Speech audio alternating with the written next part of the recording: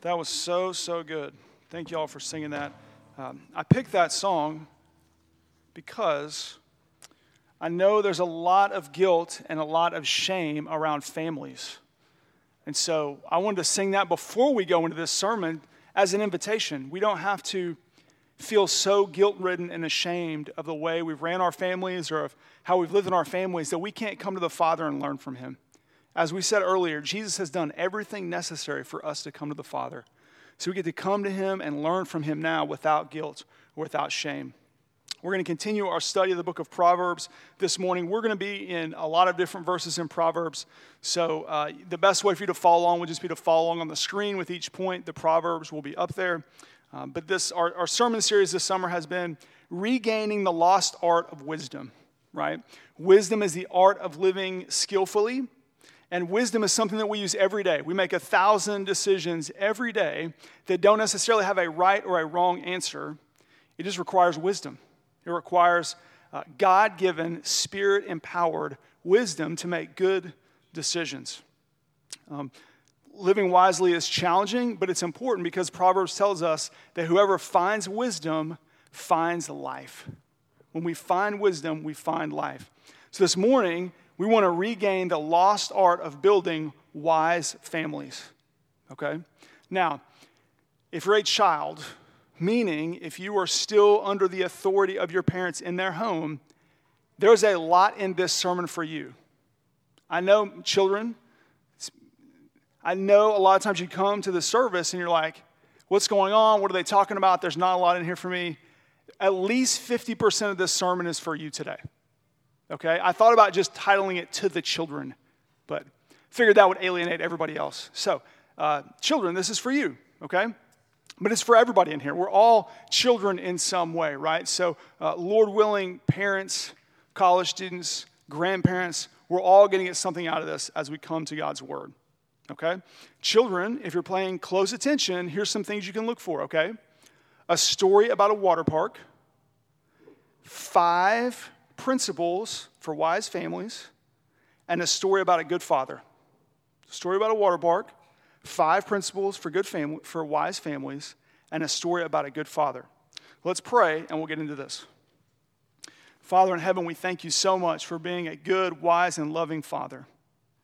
Despite the guilt and the shame that we feel about our families and about our place in our families, you have done everything necessary so that we can come to you guilt and shame-free right now, to be with you, to learn from you, to heal from you. I pray that you would do that now. I pray that you would speak to us. Jesus said, let the little children come to me. Father, may we all come to you right now like little children. And would you draw us up into your lap and comfort us and teach us how to be your children. As parents, we come here scared and afraid and guilt-ridden and ashamed of the things that we have done or that we haven't done with our families. God, would you allow us to come and see you afresh, to hear your words of grace and mercy, to receive your wisdom not as laws that burden us, but as an easy yoke that gives life. For the grandparents here this morning, Father, I pray that you would give them a vision for how they can come alongside their children and their grandchildren to continue to raise them in the fear and the admonition of the Lord. We pray all these things in Jesus' name. Amen. The summer I turned 13 was a big summer, as it is for most 13-year-olds. I was looking forward to being a teenager and having all the rights and privileges of being a teenager. Do we have any 13-year-olds here this morning? No. Do we have any 12-year-olds? Oh, we got one 13-year-old. Yes. So she knows what I'm talking about. We have some 12-year-olds, right? We got at least one. Tucker over there. Brian, you're not 12, even though you want to be. You may act 12 sometimes. It's a big summer, right? You get all the rights and privileges of being a teenager. And I'll never forget the summer when I turned 13. I was so excited about being 13.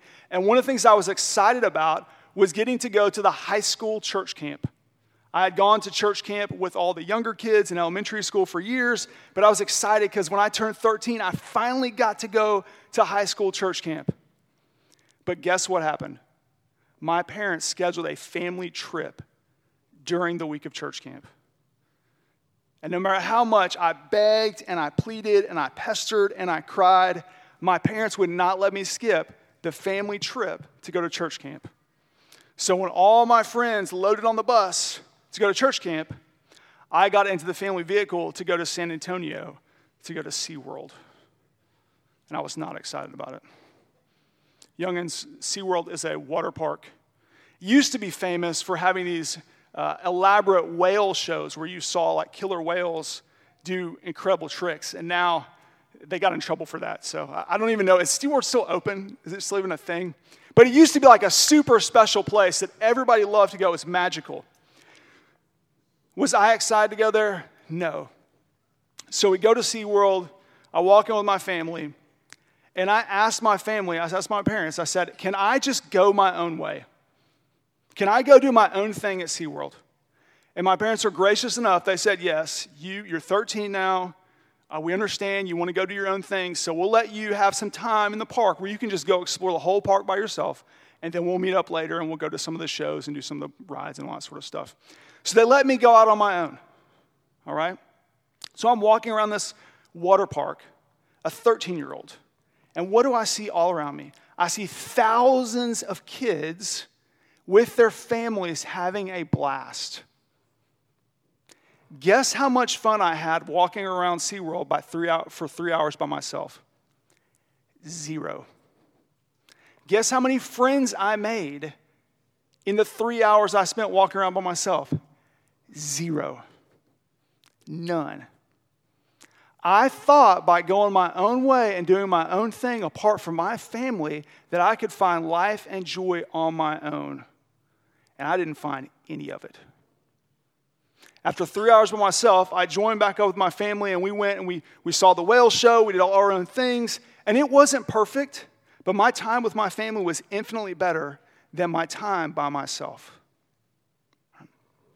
I tell you that, especially you youngins, because we tend to think that true life and true joy is found outside of our families. We think that our families are really a barrier to us having fun.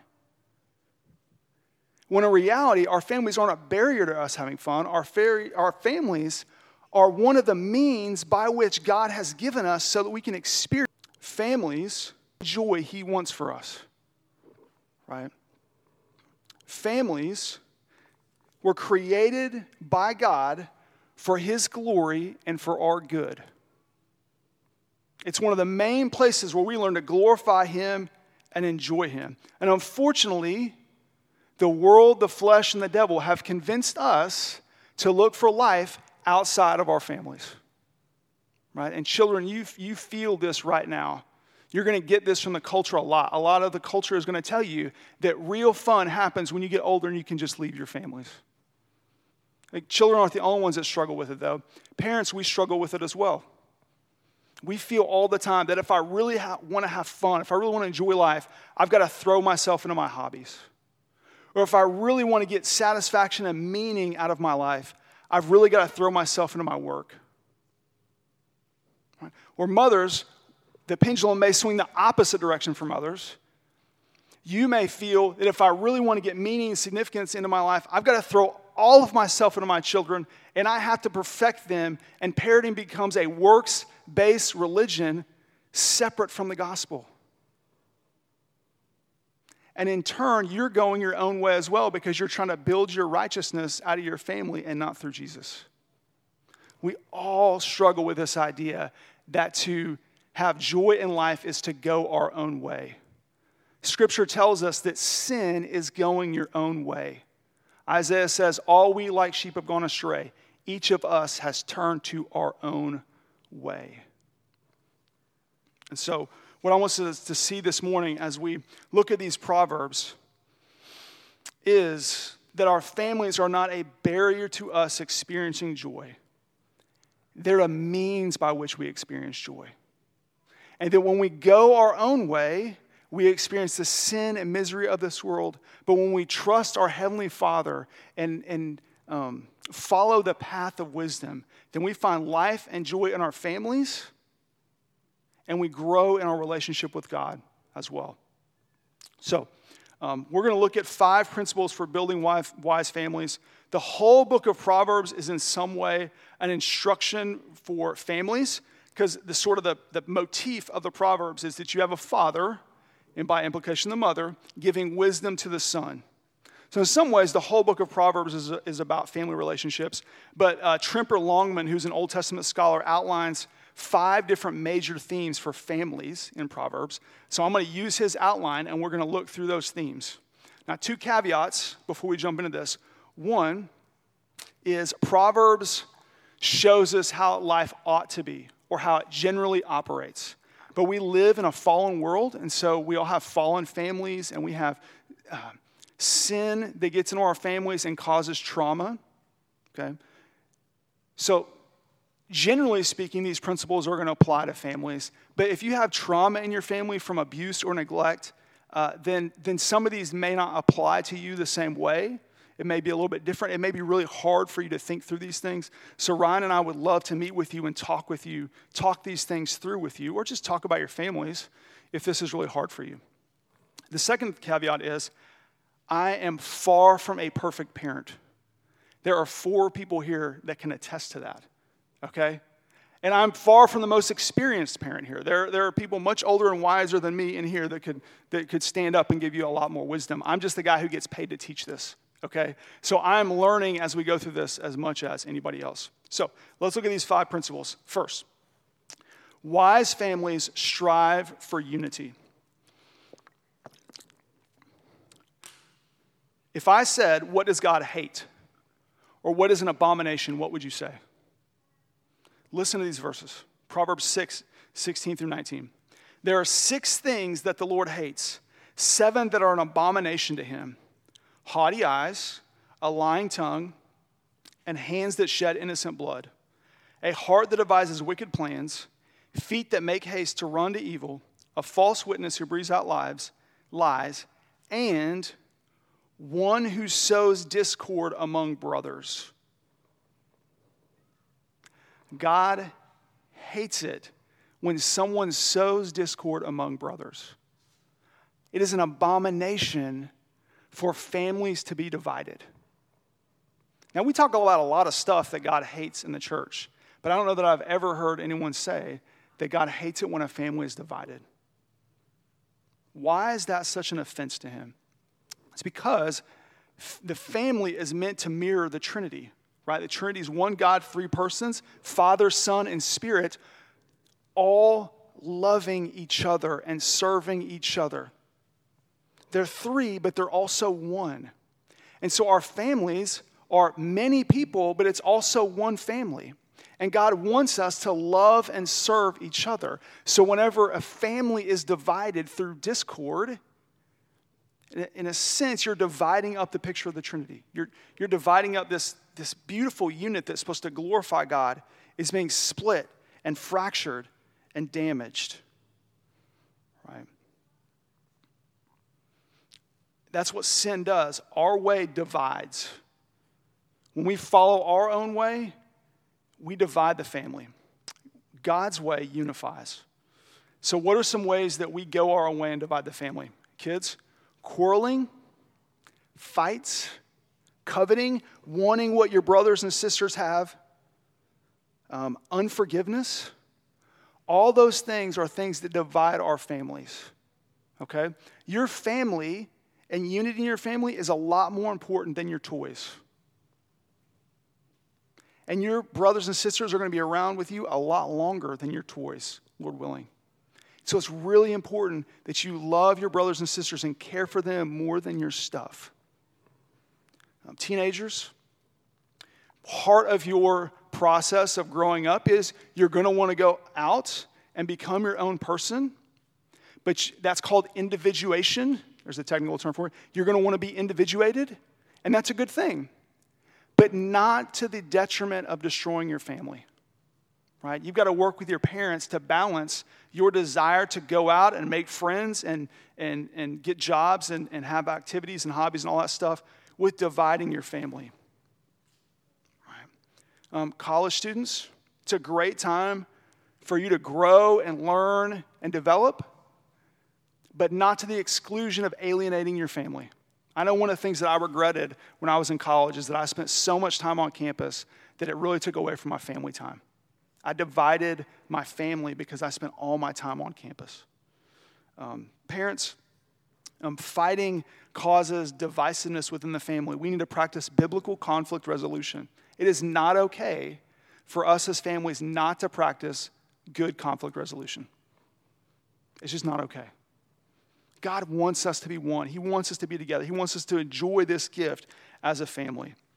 And that has been hard when you're at home alone together all the time.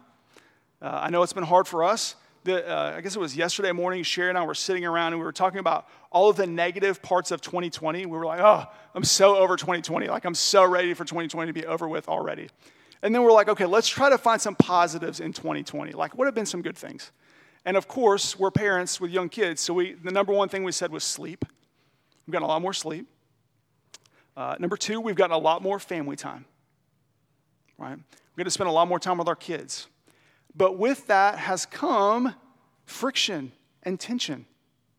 And so one of the positives I know for me is learning how to actually engage in good conflict resolution with my kids rather than just pulling away.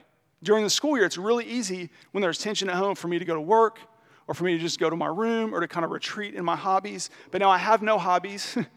I haven't had many hobbies. I haven't had any work, haven't had anything to distract me. And so it's forced me to sit there and work through conflict with my kids, which has actually been a good thing. We actually have a deeper, stronger family because of that.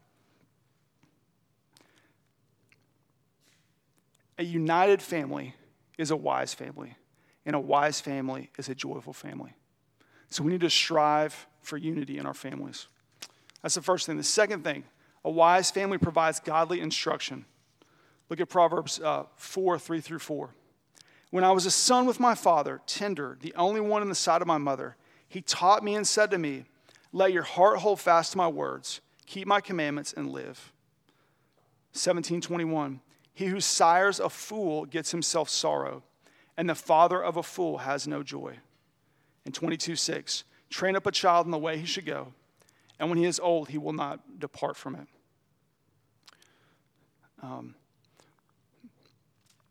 In our culture, because we have information everywhere, right? We've got YouTube, Google, we've got coaches, mentors, youth groups, schools. All those things provide tons of information. They're incredibly important teaching tools. But what they've done a little bit is diluted the importance on instruction taking place in the home, right? The primary means of instruction that God has given us is in the home. Does that mean we all need to homeschool? No. That doesn't mean we all need to homeschool. But what that means is homeschooling is a good thing. Sorry. Immediately, guilt and shame everywhere. I just saw it like falling on people. It just means that as a family, we're responsible for the education of our children. Whether that's homeschool, private school, public school, hybrid, whatever it is, right? We're responsible for training our children in the fear and the admonition of the Lord. We don't get to farm that out to somebody else. That's us. That's our joy. That's our privilege. That's something that is a gift that God has given us, right? And so I think that's something that in our culture we need to redeem, is that training and instruction starts with the home, right? We're responsible for that. Now, a lot of modern approaches to parenting want to say, especially for younger ones, that they should just learn to make their own decisions, okay? We do need to train them to make their own decisions, but especially the younger they are, the less they're prepared to make safe decisions. If I just let my children make their own decisions, especially my younger ones, they tend to do things like play in the street with their blankie in the middle of the road. That's not safe, right? So we've got to learn to teach our kids wisdom and safety, okay? It's a good thing. We can't just let them go their own way and decide what they want to do all the time. You know what happens if you have a kid and you let him go his own way all the time? You end up with someone who's really hard to be around whenever they become an adult. So we've got to train them. We've got to instruct them in ways of righteousness and wisdom. So here are some rules of thumb, okay? say this with all trepidation. In general, I think we ought to teach obedience first and wisdom second. So the younger a child is, the more you emphasize obedience to God's revealed will. Right? You're teaching them to obey, especially what God has revealed in Scripture for us. Then we teach them to practice wisdom, right? We teach them to obey God's revealed will. We teach them to practice God's wisdom. So 2-year-olds get yes and no, right? 2-year-olds get yes and no.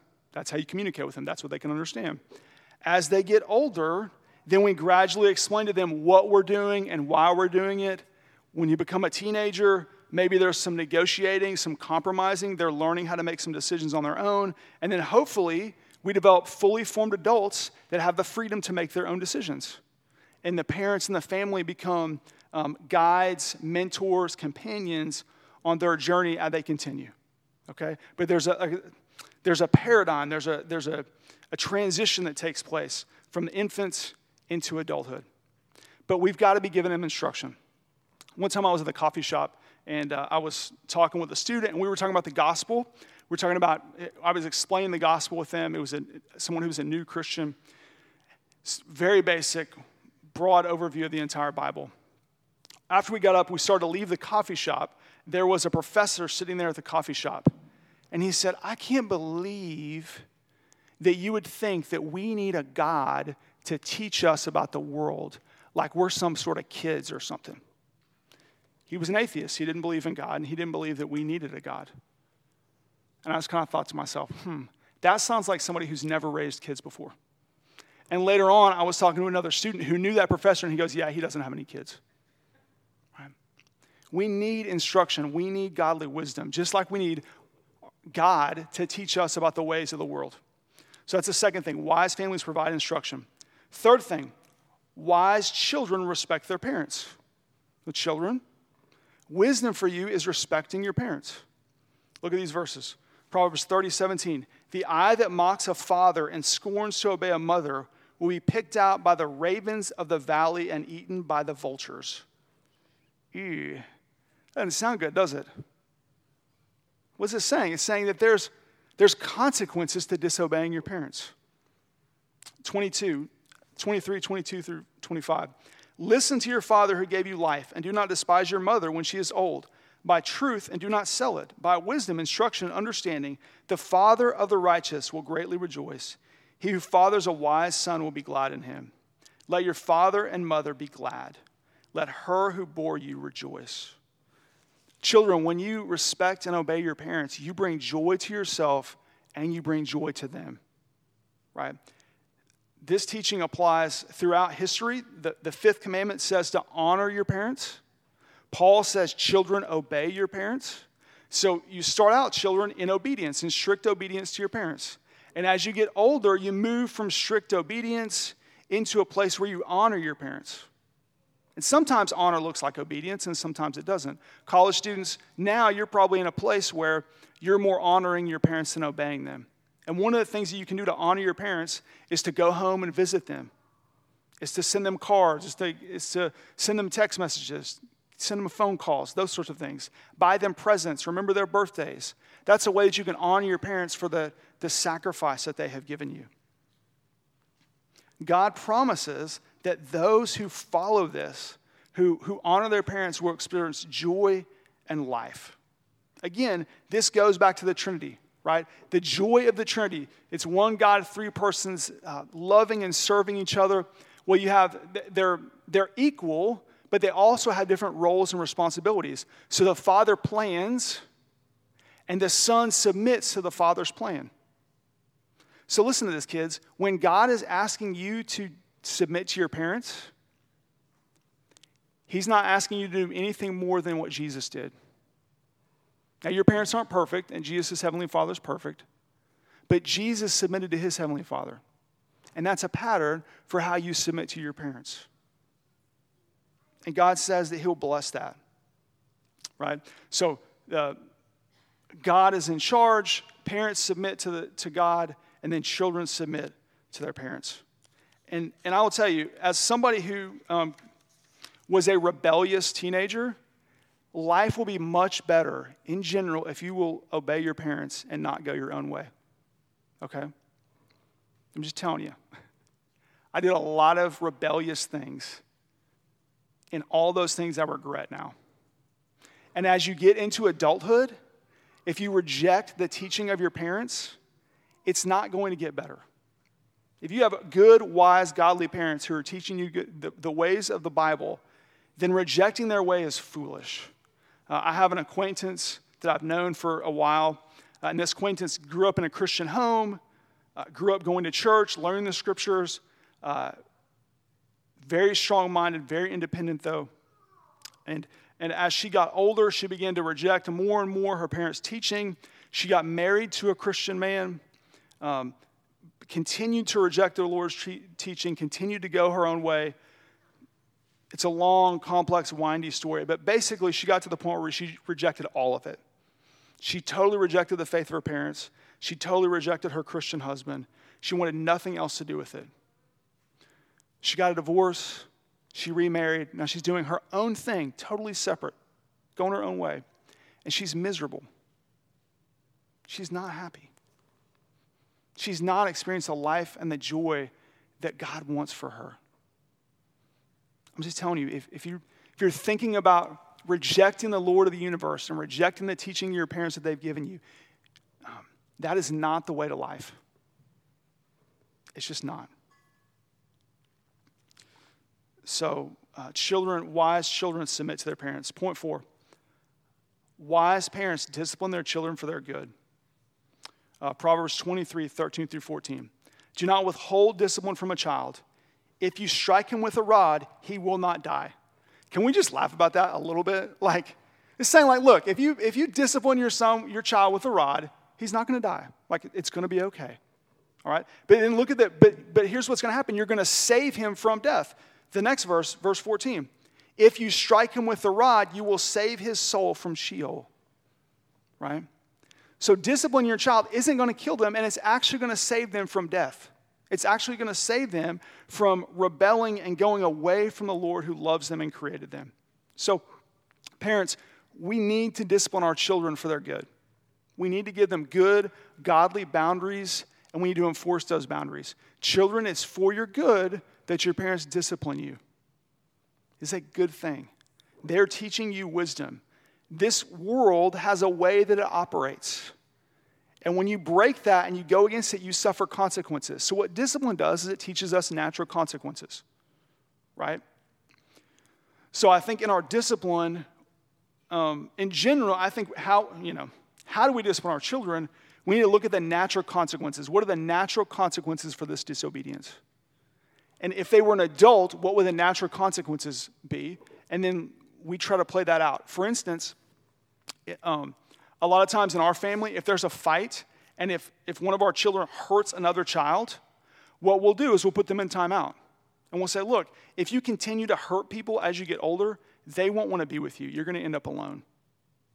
So we're not putting them in timeout just to punish them, to make them feel bad. We're putting them in timeout to show them that if they continue to do that as adults, they're going to end up lonely. And I don't want them to end up lonely.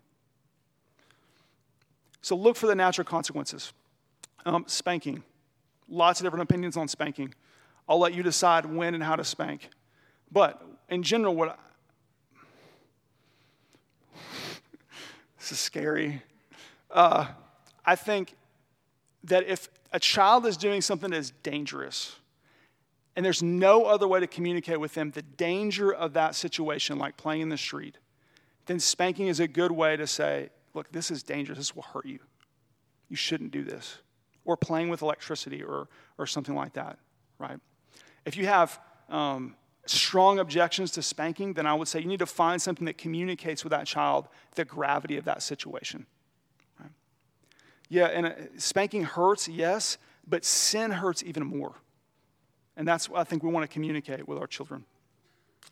But spanking just doesn't communicate like sin and danger. It also communicates love. When your parents discipline you, it's because they love you. Whenever I was in high school, I had a friend who got to do whatever he wanted. He had no rules. And of course, that was the friend I always wanted to stay the night with. It's like, Mom, can I stay with the night with this friend? Because we go there and we could do whatever we wanted. That shows you where my heart was at. And I would go there and I think, this is great. I can do whatever I want. No rules. And one night, in a moment of honesty, we were talking about his family. And he said, my dad doesn't really love me. And I said, well, what are you talking about? How do you know your dad doesn't love you? He said, because he doesn't care what I do. He doesn't give me any rules. He doesn't give me any discipline. I just do whatever I want. His father's lack of discipline communicated a lack of love. Parents, discipline your children because you love them. Kids, your parents discipline you because they love you. It's a good thing. Wise parents discipline their children for their good. Point 5, wise parents model godliness. Proverbs 27, the righteous who walks in his integrity, blessed are his children after him. We get to model godly behavior to our kids. Those of you who are around in the 80s and the 90s, you remember Charles Barkley's famous quote. What is Charles Barkley's famous quote? I am not a role model. Charles Barkley got to say that. Parents, we don't get to say that. We are automatically role models for our children. God has ordained that we would be a picture of him to the children, that we would get to be probably the primary way in which godliness is modeled to them. Their experience in our family will profoundly affect their view of God and the way that they experience his blessings. So we need to strive as much with all of the God's grace and Holy Spirit and wisdom we have to set before them a godly example. Now, even the best parents are far from perfect. We all know that. Right, kids, your parents aren't perfect. You know that. Parents, they know that you're not perfect. Okay? We got that out of the way. So, but here's the thing that we're doing when we model godliness. We're not trying to pretend we're perfect parents. We're trying to point them to a perfect Savior. Modeling godliness is not about being a perfect parent. It's about pointing them to a perfect Savior. D.L. Moody was a famous evangelist. He was a big, hulking man, very, very well-known, very famous. Lots of people knew him. When he passed away, an interviewer was asking his son to describe his memory of his father. And he said, well, let me tell you a story about my father. When I was a kid one day, I was out playing with my friends, and my father came in to call me home from dinner. He came out and said, it's dinner time, come in. I didn't come in. My father came back later, and he totally shamed me in front of everybody. He yelled at me, and he shamed me in front of them and made me come back inside. So I came in, we did dinner, I went to my room, I laid down that night, and while I was in bed, my father came in. And I immediately thought, oh man, what's he going to do? Is he going to come back in? Is he going to shame me again? Am I going to get punished? So he pretended like he was asleep. And instead of coming in and punishing him again, D.L. Moody came in, he got down on his knees, he started praying, he confessed that he had been harsh with his son and shamed him.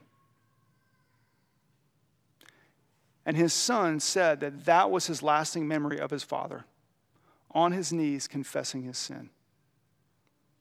Parents, that's how we can model godliness for our kids. Let our kids' lasting image of us be on our knees praying to our Heavenly Father for forgiveness, so that they know they can get on their knees and pray to their Heavenly Father for forgiveness. We need to model godliness. So, the 5 things. Wise families strive for unity. Wise children respect their parents' teachings. Wise parents discipline their children and provide a godly example for them. When we go our own way as parents, as kids, we experience sin and misery of this world. When we follow God's way, we experience life and joy and love. And the reason why we experience that life and joy is because wisdom is not just a set of principles. Wisdom is a pathway that leads us to a person. Wisdom is about a relationship with the Lord of the universe, who is wise and loving and kind. Proverbs says that families who find wisdom and practice it find life, because life is found with the triune God, who is wise and is loving.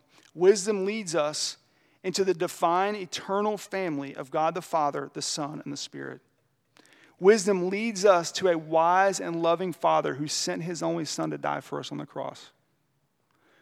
Wisdom leads us to a loving Savior named Jesus who followed God perfectly, obeyed him perfectly all the way to the cross. And wisdom gives us God's Spirit who fills us and empowers us with God's wisdom and God's love. See, these principles aren't just abstract rules that we need to follow so that we're not punished. These principles are a pathway of life that lead us to our Heavenly Father. And no matter where you've gone, no matter what you've done, whether you're a child or a parent, there is always a way back home. I want to close by just reminding you of the story of the prodigal son. Right? It's a father with two sons. What did the younger son do? Came to his father, said, I want all my inheritance. I'm going away. He rebelled. He went to the city. He squandered it all. He realized that life and joy were not found outside of his father's house, and he came home. Guess what the father did whenever he came home? He loved him and accepted him. He embraced him, kissed him, and brought him back into the family. Whether you're a child or a parent, when you realize that you've gone your own way, your Heavenly Father is there to receive you, to love you, to take you into the family. He's forgiven you based on the person and work of Jesus. You can rest in that. We can come to our Heavenly Father. We can build our families on him because he is the Lord who loves us. Let's pray together. Father in heaven, we thank you so much for not just giving us a good example to follow, but for saving us and rescuing us, for being our Savior. God the Father, you were so loving and wise that you planned to bring us into your family. Son, you were so loving and wise that you willingly sacrificed yourself for us. And Spirit, you're so loving and wise that you pour yourself out for us. Father, we are ashamed and guilty people of the way that we have ran our families and lived in our families and rejected our families. And I pray right now that the Holy Spirit would remove that and we would see you as a wise and loving Father ready to receive us home and ready to take us into your house because you love us. Pray these things in Jesus' name. Amen.